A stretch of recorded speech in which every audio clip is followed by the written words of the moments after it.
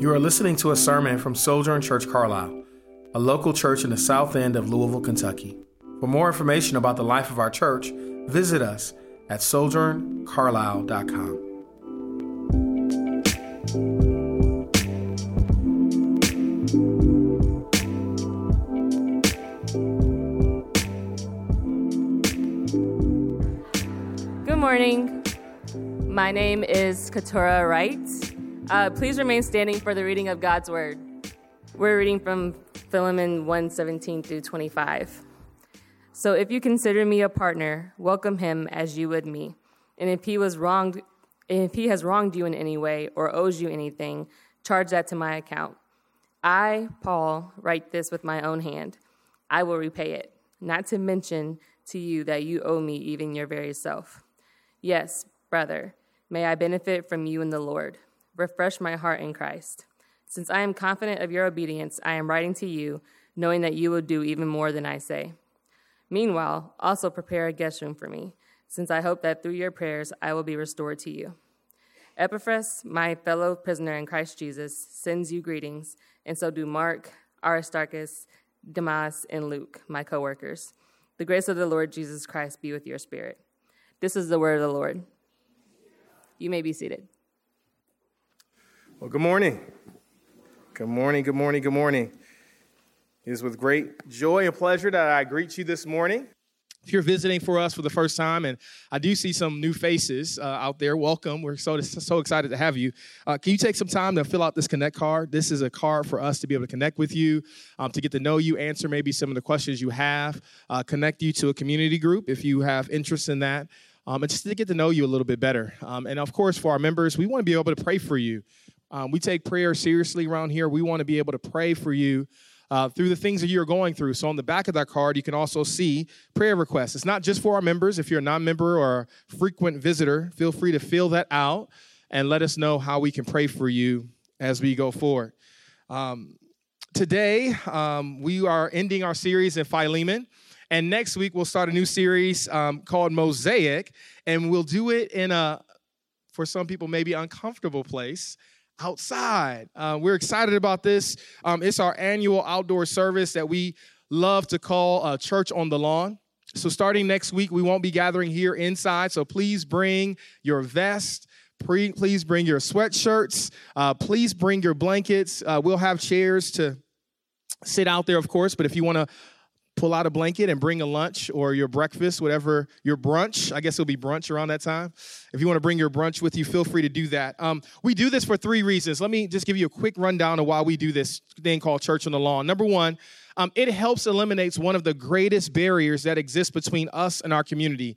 And one of those barriers, believe it or not, is what we're in right now. It's this building. This building is huge. It's a 60,000 square foot building. And for a lot of people, it's intimidating to come to a big church with people you don't know, not knowing how to really get in. Our back door is really our front door, if you've not noticed that, right? So there's some very specific intricacies to our church community that someone who's visiting may not feel comfortable with or maybe find it kind of odd. So to eliminate that barrier, we're going to go outside. Number 2, we want to grow our love for God and grow our love for this community. I don't believe that the gospel can be preached and proclaimed to a community that we don't love.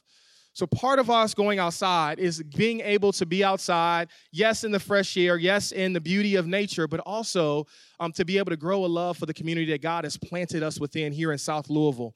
We're going to be able to hear the cars honking. We're going to be able to see people walking up and down. And oftentimes when people are walking on the sidewalk, they often join us, which we are excited about in that way. And then last but not least, we want to help us. We want to help us as a church to deepen fellowship with one another. One of the great joys about Church on the Lawn is that you can't sit in your favorite seat. I know most of the people most of these people on this side like to sit on this side, and that's okay. You know, we got our favorite pew seats. Most of us sit where we like to sit. But one of the beauties of Church on the Lawn is that, listen, if you come late, you probably won't be able to sit in the same place every single Sunday. And it allows you to intermingle and really interact with someone maybe that you don't know or someone that maybe God is calling you to get to know a little bit better. So for all those reasons, we are going outside. We're excited. This is going to culminate in our fall festival. And Laura Davis, as well as BJ Wright, is helping, among others, are helping to lead that. if you're interested in learning about our fall festival and how you can be involved, please, there'll be a 15-minute meeting right after this church service. Laura, where would you like them to meet? Right out back here in the gallery. See Laura. Laura, raise your hand. If you have questions, you can talk to Laura about that. Historically, it has been said that we had 1,200 people come in our first one. I don't believe that. I don't know who said that, but that's not true. It's probably more like 600, maybe 500. Nevertheless, because we are a church here in the South End, because we love the South End, and honestly, because a lot of churches in the South End don't do a lot of things around this holiday season, we get a really great mass of people who come out and respond. And Laura's going to let you know how you can get involved and how you can put your hand to the plow to help us to allow the gospel to go forth in South Louisville and beyond. So if you have a heart for missions, if you want to know and excited about Fall Festival, which I am, please join us for that 15-minute meeting to know how you can get plugged in. All right. Whew, I'm taking a breath. This morning, we'll conclude our sermon series called Reconcile.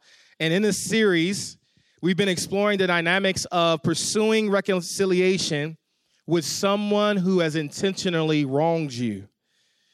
Namely, through this series, we witness how Paul is convincing Philemon to forgive his runaway slave, Onesimus, and to ultimately accept him as his equal in Christ. And listen, I don't know if you have someone in your life whom you have a hard time forgiving or maybe even relating to, but if so, this is a great, great sermon series for you. Thus, in the last couple of weeks, we've examined Paul's 3-step process for reconciliation. We talked about the first week, refreshed by your love, verses 1 through 7. Last week, we talked about requests made in love, verse 18 through 16. And today, we'll talk about reconciled to love, verses 17 through 25. Last week, we talked about Paul's specific requests made in love. And the theme last week, if you don't remember, was simply this. The theme last week was this: godly love always anchors itself in forgiveness. Godly love always anchors itself in forgiveness. Today, we'll examine Paul's final step towards reconciliation, reconcile to love. And we'll look at that in 3 ways. We'll look at Paul's call to rehearse the gospel, welcome him as you would me, verses 17 and 18. Remember the gospel, refresh my heart in Christ, verses 19 through 20. And last but not least, reify the gospel, forgive as you've been forgiven, verses 21 through 25. And here's our theme for today. Here's our big message that we're trying to get out as we look at these final 8 verses in this great book of Philemon. Every sin is forgiven and every debt is covered by the blood of the Lamb. Every sin is forgiven and every debt is covered by the blood of the Lamb. Would you pray with me? Father, we do love you and we thank you. We thank you, God, that every sin and every debt is truly covered by the blood of the Lamb. Help us, Father, to see that more clearly today as we look through these last very important and instrumental verses in Philemon. Jesus, we ask, as always, I ask that you take the little I have and make much of it. Glorify yourself as only you can. In Jesus' name we pray. Amen. So before we begin, I want to go back and recall something. Do you remember the 5 steps to achieve gospel reconciliation? We talked about these from the very first week. These are just simply 5 steps to achieve gospel reconciliation. It comes from 1 Chronicles chapter 21. And here they are. The number 1 step is this: recognition. We have to own what we have done or what we have left undone in those broken relationships, in our broken relationships. Number 2 is repentance. We have to turn from our sinful past and walk in gospel integrity. Number 3, reconciliation. We have to pursue relationships in full restoration and with full acceptance. Number 4, restitution. We have to be intentional to pay back whatever we owe someone. Talk about that more today. And lastly, but definitely not least, is restoration. We have to continue to walk in the newness of our renewed relationship with the person that we are reconciled back to. 2 weeks ago, we saw the first 2 aspects of this gospel reconciliation. We saw recognition and repentance. Do you remember recognition? In recognition, Paul was telling Philemon, he was saying, Philemon, listen, you already are being so kind to everyone else. Your joy and your love is refreshing the hearts at every saint at Colossae.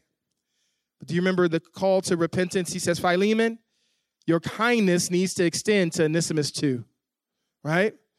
In other words, what he's saying to him is this, Philemon, your kindness is seen and known to everyone. Listen, when the person you have a problem with, when the person you have trouble with the person that you can't get along with steps in the room, don't change your character. Stay the same, Philemon. Allow the same love and grace that you show to everyone else to be seen to the very person you're not reconciled with. And here's the command that was given in that week 1 sermon. Don't change who you are when Onesimus arrives into town, right? This is what Paul is telling them. Don't change who you are when Onesimus arrives into town. In the second week, last week, we talked about reconciliation. And in regards to reconciliation, this is what we talked about. We talked about how Philemon, this is Paul's command to Philemon, Philemon, forgive Onesimus from a heart of love and not out of moral duty. Forgive him from a heart of love and not simply moral duty. And this is the command that Paul had given Philemon last week. He says, forgiveness from the heart leads to reconciliation. And he calls Philemon to do something really, really interesting. He says, remember whose he is. Remember whose he is. He doesn't talk to him about forgiving him because of what he's done. He says, listen, remember that he is now a child of the king. And it's your job as a fellow brother to treat him as such. This week, we'll look at the last 2 R's of the 5 R's of gospel reconciliation. We'll look at restitution and restoration. This week, we'll look at Paul telling Philemon, any debt that is owed, I will repay it. And by the grace of God, we'll try to parse that out on what that means and what that entails. And we'll also see restoration, that Paul's called to Philemon to restoration, where he says, Philemon, forgive Onesimus by doing more than I ask. Don't just do what I ask, but do more than I ask. And here's the command that we'll see today. Here's the command. Accept Onesimus as you would accept me, because gospel reconciliation is real. Gospel reconciliation is real. And we'll see why that is true as we walk through these passages of scriptures. You might be wondering right now, why is this important and why are we talking about this? Well, it's important because every sin is forgiven and every debt is covered by the blood of the Lamb. Look with me at verses 17 and 18 to see Paul's call to rehearse the gospel. He says this, he says, so if you consider me a partner, welcome him as you would me. And if he has wronged you in any way or owes you anything, charge that to my account. Charge that to my account. Notice here Paul's use of the word partner in this verse. The word partner is synonymous with the Greek word koinonia. And koinonia is a word of intimacy. It's a word of sharing, which means to be one in Christian fellowship with someone else. So why is Paul so adamant to call himself Philemon's partner? Well, look at verse 17. Be with me to see Paul's reasoning. He says this, if you consider me a partner, welcome him as you would me. In other words, Paul says this, if you consider me important, then here's what I need you to do. I need you to welcome him as you would welcome me. Paul is saying, no matter what he's done, no matter what he left undone, Paul is saying, receive him as you would receive and accept me. In other words, see him for who he really is. But when you see him, don't just see him, see me. You know, there's a story about a gentleman who owed his pastor $8,000. The pastor had offered to help the man out of a serious financial crisis. And over time, it became obvious that the man was not going to pay the pastor back. Every time the pastor saw the man, he also saw his missing $8,000. And to make matters worse, the man had not even bothered to offer an explanation as to why he hadn't paid the money back yet.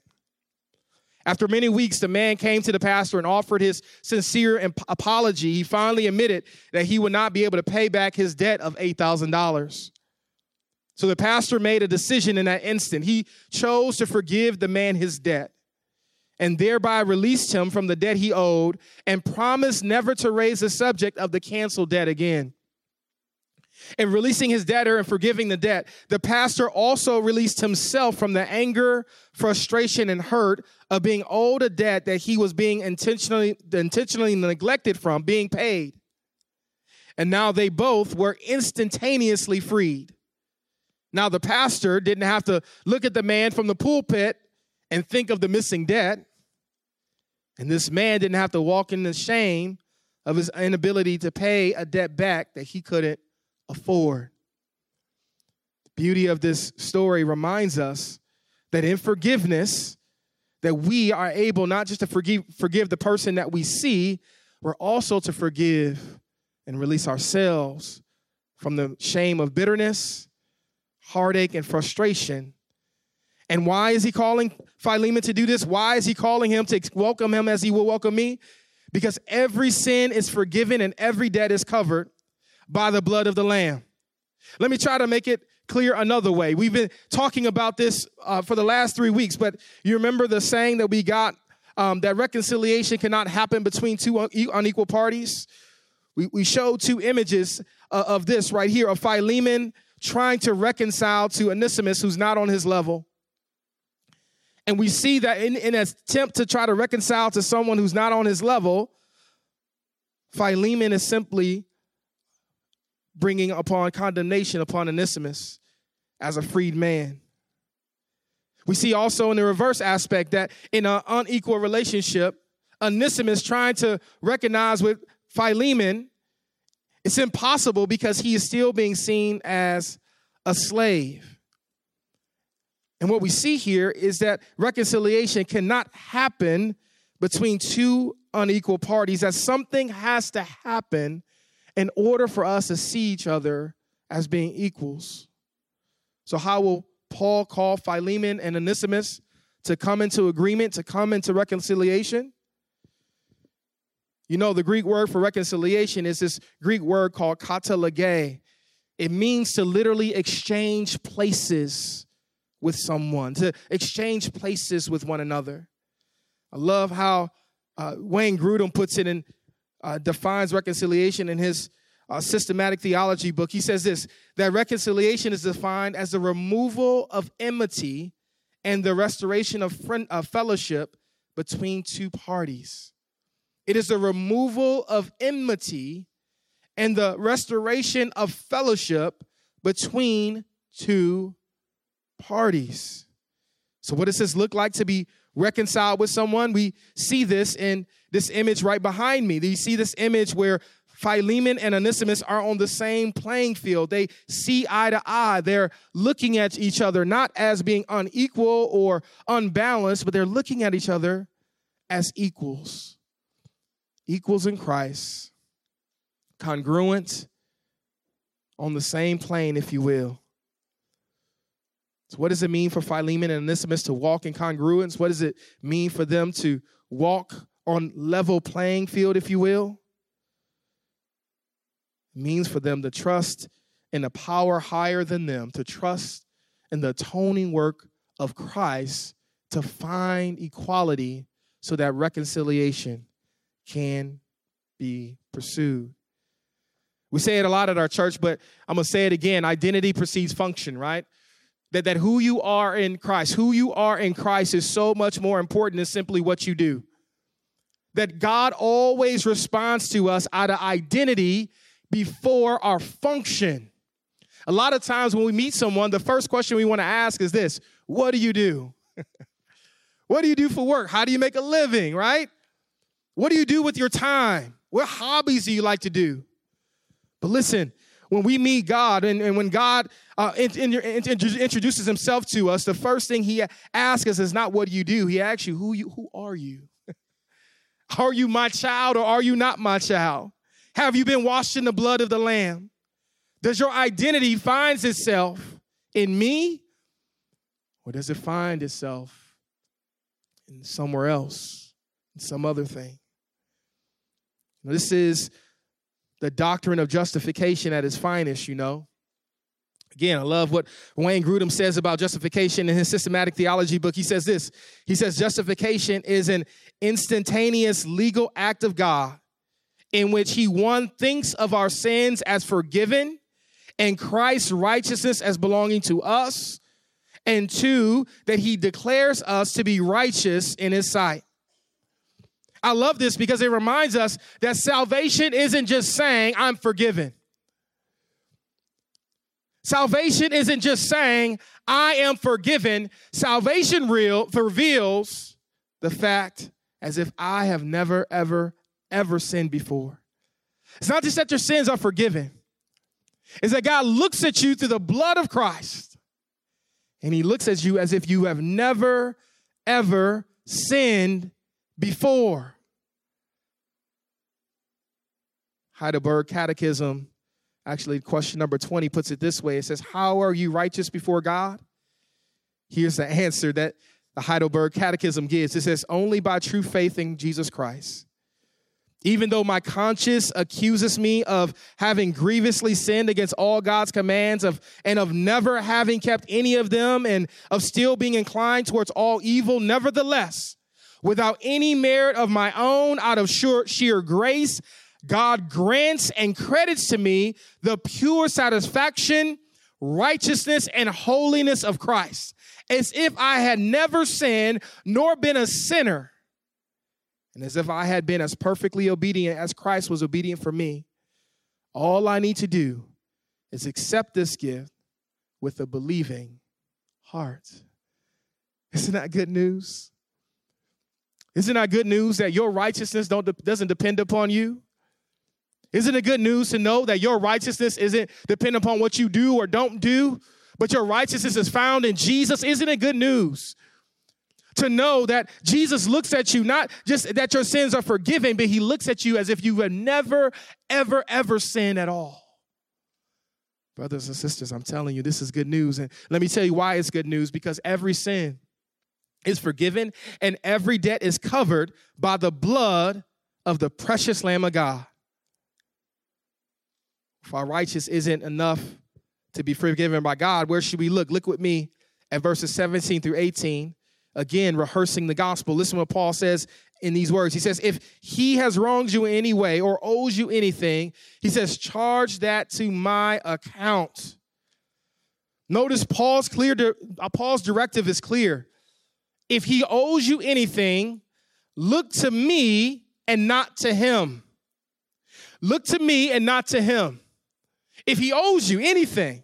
Now, this insinuates that, yes, maybe Onesimus ran away because he does owe Philemon something. Scholars debate, but most scholars agree that Onesimus had actually stolen some money from Philemon. And that's what caused him to be on the run as a fugitive. And now Paul has found him and he has saved him, and now he's sending him back to the very man whom he's stolen money for. And Paul is saying, listen, when you see the offender, don't think of him as you would think of him. Think of him as you think of me. And listen, not only that, if he owes you anything, look to me and not to him. The ESV Bible puts it this way. It says, Roman society expected brutal punishment of fugitive slaves and bondservants, at time resulting in death. Thus, Paul is asking Philemon to do something quite extraordinary by forgiving Onesimus' debt. We saw early the doctrine of justification. Here we see the doctrine of penal substitution at its finest. What is the doctrine of penal substitution? Wayne Grudem, he puts it this way. He says that it is the view that Christ in his death bore the just penalty of God for our sins as a substitute for us. That God placed all of our sin and all of our shame on Jesus. He placed it on the cross of Calvary for our forgiveness and for our redemption. Romans 5, verses 6-8 puts it this way. For while we were still helpless at the right time, Christ died for the ungodly. For rarely will someone die for a just person, though for a good person, perhaps someone might dare to die. But God proved his own love for us, and that while we were still sinners, Christ died for us. You know, all of us are trying to find a certain way to be clean before God. I was reminded of this actually last Sunday when my family and I decided to go down here to Wyandotte Park to play pickleball. I'm spontaneous at times. So around 7:30, no, it was by like 6:30, 7. I said, hey, y'all, let's get in the car and let's go play pickleball. We've never played pickleball, maybe once or twice, maybe. And everyone's like, oh, okay. I finally convinced everybody to go. So we're all there, and we're playing pickleball, and we're doing our thing and having fun. And we see some guys over to the left of us at the soccer field playing soccer, doing, maybe, 10, 15 men. And all of a sudden, as we're playing pickleball, these group of men, about 7 or 8 of them, get in this long line and start looking to the east, and they start bowing in prayer. And they are praying to their God and looking to him, right? For, I'm assuming they're a Muslim, but I don't know, but I would assume that that's true. But as I was looking at them praying, and as I was looking at them, I don't even know what the word is. I don't want to say intense because that's too hard of a word, but so determined, I guess. I don't know the right word to use. But as I looked at them in their seriousness and in praying and looking and bowing and standing and sitting and bowing, I just said, man, I thought to myself, man, all of us are trying to keep ourselves clean, right? In some way, shape, or form. All of us are trying to find and answer the question, how can I be clean before God? How can I allow God to accept me? And for those Muslim men at that time, it was praying, right? Praying at least 3 times a day, maybe even 4 or 5, right? But they'd take the time to pray to their God, to look to him so that they might be clean. All of us are trying to be clean. All of us are trying to use measures and use different things. And listen, I'm here today because I want to encourage you that, listen, only by the blood of Christ, only by the blood of Jesus is every sin forgiven and every debt is canceled. Only by the blood. Some of us try to live life like this image here. We try to have white shirts with dirty hands, right? We know that our hands are dirty because we live in a dirty and broken world. So what we do is we just keep that stuff outside of us. And as long as it doesn't come near me, right? As long as I don't make my shirt dirty, I'm good. As long as my hands are out here, I'm fine, right? I know I have dirty hands, but if those dirty hands don't touch me, then I don't become dirty. That is usually someone who's trying to avoid the reality of the dirt, right? And that usually leads to legalism. There's another image I want to show you. This is the image of not just dirty hands, but dirty shirt, right? It's like, look, I live in a broken world and I don't care. This world is broken. I'm broken, so I'm just going to live in it, right? I'm just going to, man, it just is what it is, right? I'll figure out how to get clean later. I'm just trying to live this life. I'm just trying to do the best I can. This is usually leads to a place what we call of hedonism, right?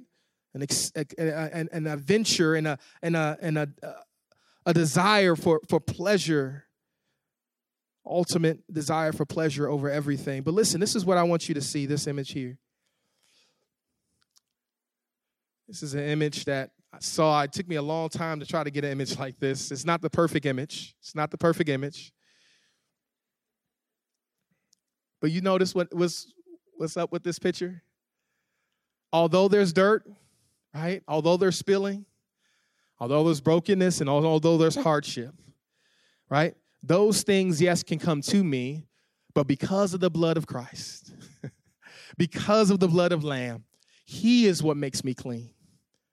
My shirt stays clean, not because I keep my hands away, My shirt isn't not clean because I'm touching my shirt all the time. My shirt, my soul is clean only because of the blood of the Lamb.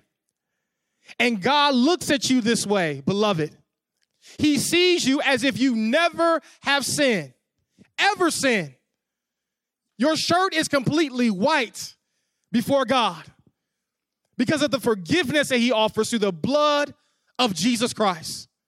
What a great message and what a great image. Trust in the blood. Look to the blood. Ask God to cover you in the blood of Christ. Even right now, identity precedes function. Who you are is so much more important. Simply what you do or don't do. Thank God for Philippians 1:5. Because Philippians 1:5 reminds us that the completed work of Christ is not a work that you can complete on your own. Philippians 1:5 simply says this, that he who began the good work is faithful to complete it. And beloved, listen to me. If you are out under the sound of my voice and you have been striving, right? You've been trying to keep bad things away from you, or maybe you're just all in it, right? Your shirt's just dirty.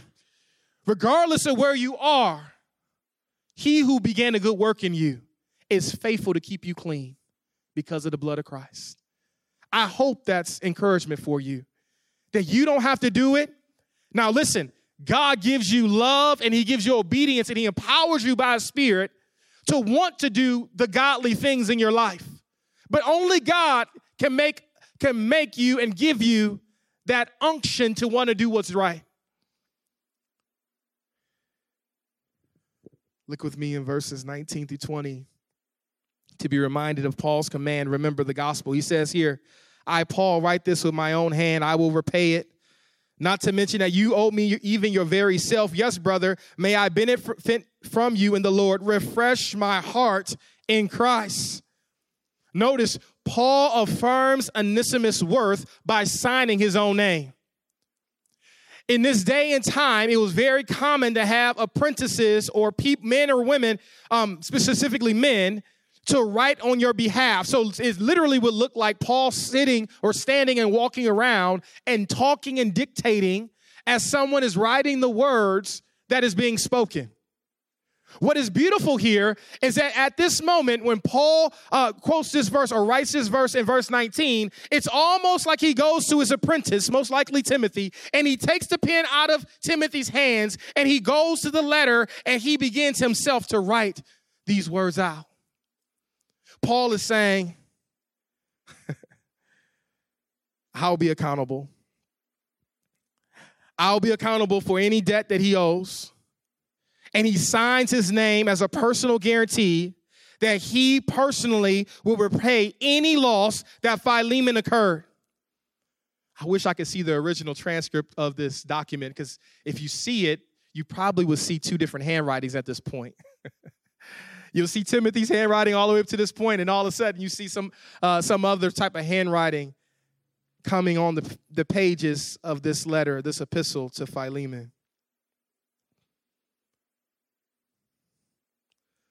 So what does it look like to have someone sign their name to pay your debt? You know, I never really had that happen in my life, except for through the atoning work of Jesus. But let me ask you this. What if someone offered to pay you $1 million for a single day work? What if someone offers you $1 million just to work one day? Would you take it? Yes. Yes, you probably would. I would too, depending on what that work is. Well, if you take the deal or if you wouldn't take a deal, this woman right here took it. This woman is Cicely Tyson. And her life story was featured in Essence magazine earlier this year, August 4, 2022. And the title of the article was this: Why Tyler Perry Paid Cicely Tyson $1 million for a day's work. Tyler Perry says this. He says, this woman had done so many amazing things, but she wasn't well compensated for it. She made $6,000 for Sounder, you know. I wanted to make sure she knew that there were people who valued her. So she did one day of work on my 2007 film, Why Did I Get Married? And I paid her $1 million. Perry went on to say, I love working with her, and it makes me feel great that I was in a position to give this incredible woman some security in her later years. You know, as an African-American woman working in Hollywood, Cicely Tyson was not always treated fairly in regards to role placement, recognition, and especially within the category of compensation. Unfortunately, this legendary actress actually passed on to be with the Lord on January 28, 2001. But her acting career spanned 7 long decades of working in film, television, and theater. You know, as I read this story, I couldn't help but think of not just the doctrine of justification, not just the doctrine of penal substitution, but listen, the doctrine of substitutionary atonement. This doctrine says this about it. Millard Erickson, in his book, Christian Doctrine, says it this way. He says, by substituting himself for us, Jesus actually bore the punishment due to us, appeasing the Father and effected a reconciliation between God and humankind. What is the doctrine of substitutionary atonement? Grudem puts it this way. He says, it's the work Christ did in his life and death to earn our salvation. It's the work he did in his death and life to earn our salvation. Galatians 4 puts it this way. He says, when the time came to completion, God sent his son, born of a woman, born under the law, to redeem those under the law, so that we might receive adoption as sons and also as daughters. Praise our God for his generosity in every way. You see, in Tyler Perry's generosity, we not only see substitutionary atonement, but we also see this doctrine of imputation. The doctrine of imputation simply says this. It teaches that while Adam's sin is imputed to us, because he is our natural federal head, God imputes or accredits the righteousness and suffering of Christ to those who are in him, and conversely imputes the sins of the redeemed to Christ. So what this is saying is that not only does Paul, when he says, I am writing this, it reminds us of Christ's love for us. That not only does Christ steps in and pays the penalty that is due us, but he also gives us something. He gives us his righteousness. There's an exchange at the cross of Calvary. Whereas Jesus is on the cross dying for human sin, he is taking every sin, he is taking every shame, he is taking every mishap and mistake that we could ever do on that cross, and he's taken it upon himself, and he put it in a borrowed tomb to be buried for eternity. But in exchange, as Jesus took on our sins, he gave us something else. He imputed to us, gave us his righteousness. Love how one commentary puts it. It says this, he, Paul, personally signs the letter to guarantee his commitment. What an example. What love. Anyone wanting to bring about reconciliation must be ready to pay the price, to be personally involved. This is the way in which Christ takes on himself the debt of our sin. This is how God receives us as his sons and daughters. What grace is this? So how will Paul's heart be refreshed? Look with me in verses 21 through 25 as we end our sermon series here. It says, since I am confident of your obedience, I am writing to you, knowing that you will do even more than I say. Meanwhile, also prepare a guest home for me, since I hope that through your prayers I will be restored to you. Epaphras, my fellow prisoner in Christ Jesus, sends you greetings, and so do Mark, Aristarchus, Demas, and Luke, my co-workers. The grace of the Lord Jesus Christ be with your spirit. Now, remember earlier in verse 7, Paul talked about how Philemon's great love had encouraged the saints. He puts it this way. He says, for I have great joy and encouragement from your love, because the hearts of the saints have been refreshed through you, dear brother. Paul is saying this. Earlier in the beginning of the chapter, he talked about how Philemon's love was evidently seen at the church of Colossae. Everybody knew it. Everyone experienced it. Everyone felt it. But now Paul is saying, you've refreshed everyone else's heart. Now here's how you can refresh my heart. Here's how you can make me happy. Here's how you can bring me joy. Notice what Paul's sentiment is. He says, I'm writing to you knowing that you will do even more than I say. I love this because I talk about it often with our staff about gospel creativity. Gospel creativity means that the gospel is our boundary. It is the bounds in which we find creative expression. But within that bounds, there's no limitation to how we can be creative towards our Savior. The gospel provides boundaries, but it doesn't provide limitations. This is where you can find hope even in parenting. Is that, listen, your parenting may look different than mine, but as long as the gospels are the boundary, I am free as a parent to be as creative, how God has created me, right? Through my strengths and my weaknesses, through my joys and my sorrows, I can be as creative as I want to be, and how God has created me to be as the parent that God has called me to be. The same thing is for marriage. The same thing is for relationships. The same thing is for a lot of different areas of our life. Here are 4 main thoughts on this aspect of Paul saying, you will do more than I say. He says this. Here are 4 options for us. Number 1, what is Paul saying? Number 1, this is one option. Paul is saying to welcome Onesimus back enthusiastically and not grudgingly.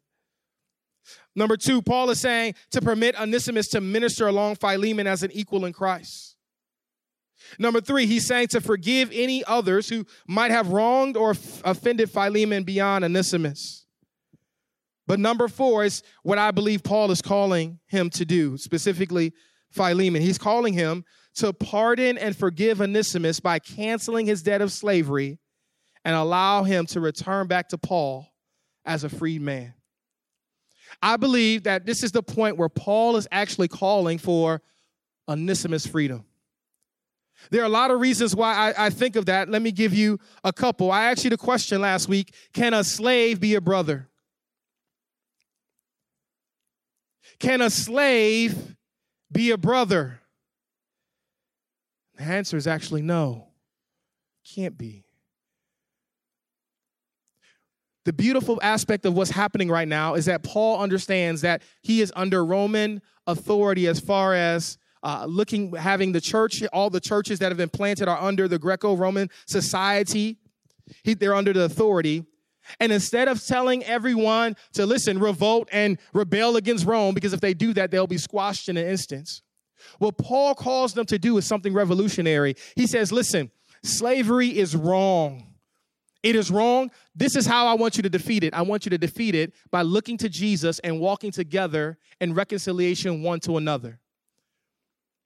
I want you to be the example. How do I know this? Because in the very beginning of the book, Paul doesn't write this letter just to Philemon. Remember, he writes it to the church at Colossae. This is a public letter, it's not a private letter to Philemon. Paul is publicly giving the entire church a worldview and an understanding of how to literally abolish slavery, not through just going through protests, but living and understanding that Jesus makes us all equal at the foot of the cross, and therefore I need to treat you as such, even if society gives me permission not to do so. That the blood of Christ that's spilled on Calvary cross speaks greater than the Roman Empire. It speaks greater than an American empire, any other empire that this world has to offer. That the blood of Jesus is what I submit my heart, my soul, and allegiance to. So Paul leaves it open-ended. He says, listen, Philemon, you've heard me up to this point, so now this is what I need you to do. Do more than I asked. I've already asked you to be him and be a brother. I already asked that you forgive him. Do more than I ask. And listen to me, if you are in unreconciled relationships right now, maybe with your wife or maybe with your children or with your parents, this is the same command that God gives us today. Do more than I ask. Don't simply forgive. Don't simply forget. Do more than I ask. With gospel creativity, with gospel ingenuity, allow the gospel to be the basis of every relationship that you have in this world. I'm thankful for this book. I'm thankful for God's word, because in it we see that Paul is giving us a little sprinkle of what it looks like to walk in gospel unity. He's planting the seeds. He's giving the ideas. He's giving permission to allow the blood of Christ to unify, to rectify, and to abolish slavery, even in the midst of one of the world's greatest powers and authorities. I love I just want to read this to end, because remember, Philemon wasn't written on its own. It was written in conjunction with Ephesians, Colossians, and Philippians. And as I was preparing for the sermon, the Lord brought back to my memory something that Paul wrote in Colossians 1. And I want to read it over you today as a blessing and as permission to allow the gospel to be the basis for any and every relationship, unreconciled relationship you may find yourself in. Let me read these words over you in Colossians 1, verses 15 through 23. Jesus, that is, he is the image of the invisible God, the firstborn over all creation. For everything was created by him in heaven and on earth, the visible and the invisible, whether thrones or dominions or rulers or authorities. All things have been created through him and for him. He is before all things, and by him all things hold together. He is also the head of the body, the church. He is the beginning, the firstborn from the dead, so that he might come to have first place in everything. For God was pleased to have all his fullness dwell in him, and through him to reconcile everything to himself, whether things on earth or things in heaven, by making peace through his blood shed on the cross. Paul continues to say, once you were alienated and hostile in your minds, expressed in your evil actions, but now he has reconciled you by his physical body through his death to present you holy and faultless and blameless before you, if indeed you remain grounded and steadfast in the faith and are not shifted away from the hope of the gospel that you heard. This gospel has been proclaimed in all creation under heaven, and I, Paul, have become servant of it.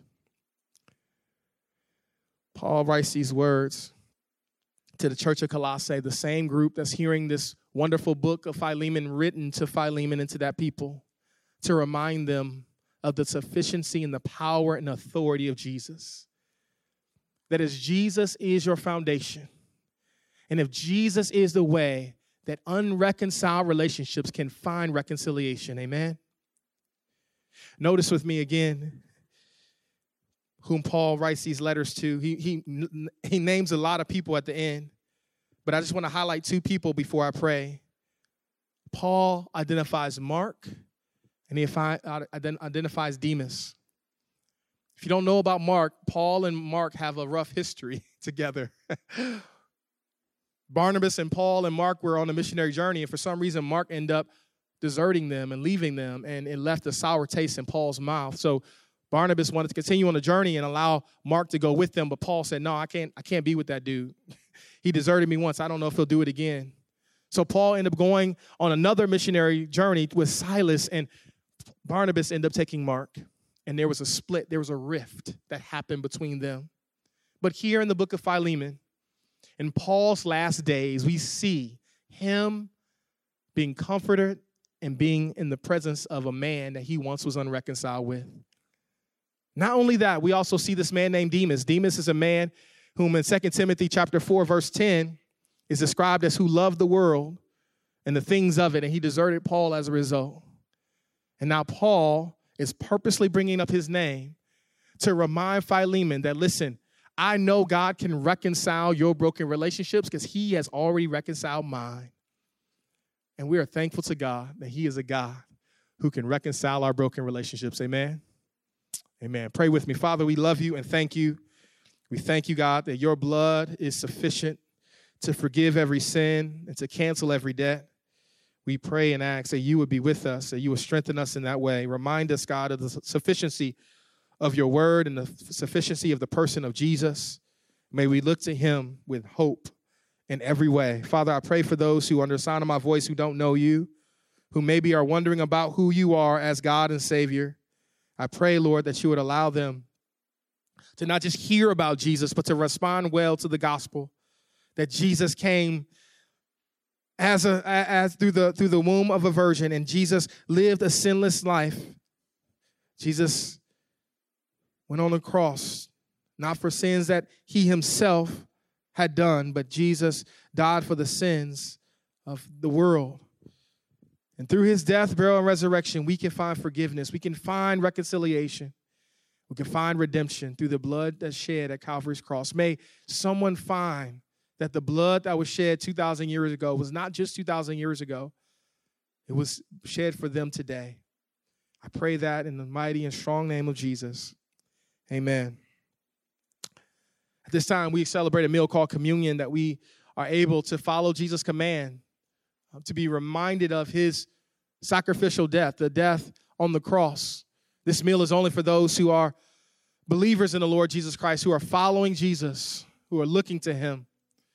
So if you are a follower of Jesus, we invite you to partake of this meal with us. If you are not, we ask that you refrain from taking it, as this meal is only reserved for those who are about the lordship of Christ. On the night that he was betrayed, Jesus took bread, broke it, and blessed it, and said, "Take, eat. This is my body broken for you. Let us eat of that bread together in the name of the Father, the Son, and the Holy Spirit." In the same way, he took a cup, and having given thanks and blessing it, he said, "Take, drink. This is the blood of the new covenant, shed for the forgiveness of sin. Let us drink of that cup together in the name of the Father, the Son, and the Holy Spirit." May the Lord add a blessing to the reading, hearing, and preaching of his word. Amen. Amen.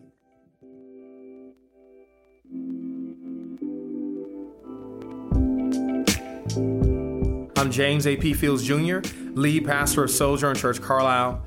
Thanks for listening. We're a multi-ethnic church that is firmly rooted in the diverse community of South Louisville. We are seeking to equip our members for gospel engagement and practical, effective ministry to the poor, the marginalized, and disenfranchised here in the South End of Louisville and beyond. For more sermons, info about our church, and ways you can support our ministry, visit our website or email us at info@sojourncarlisle.com. God bless.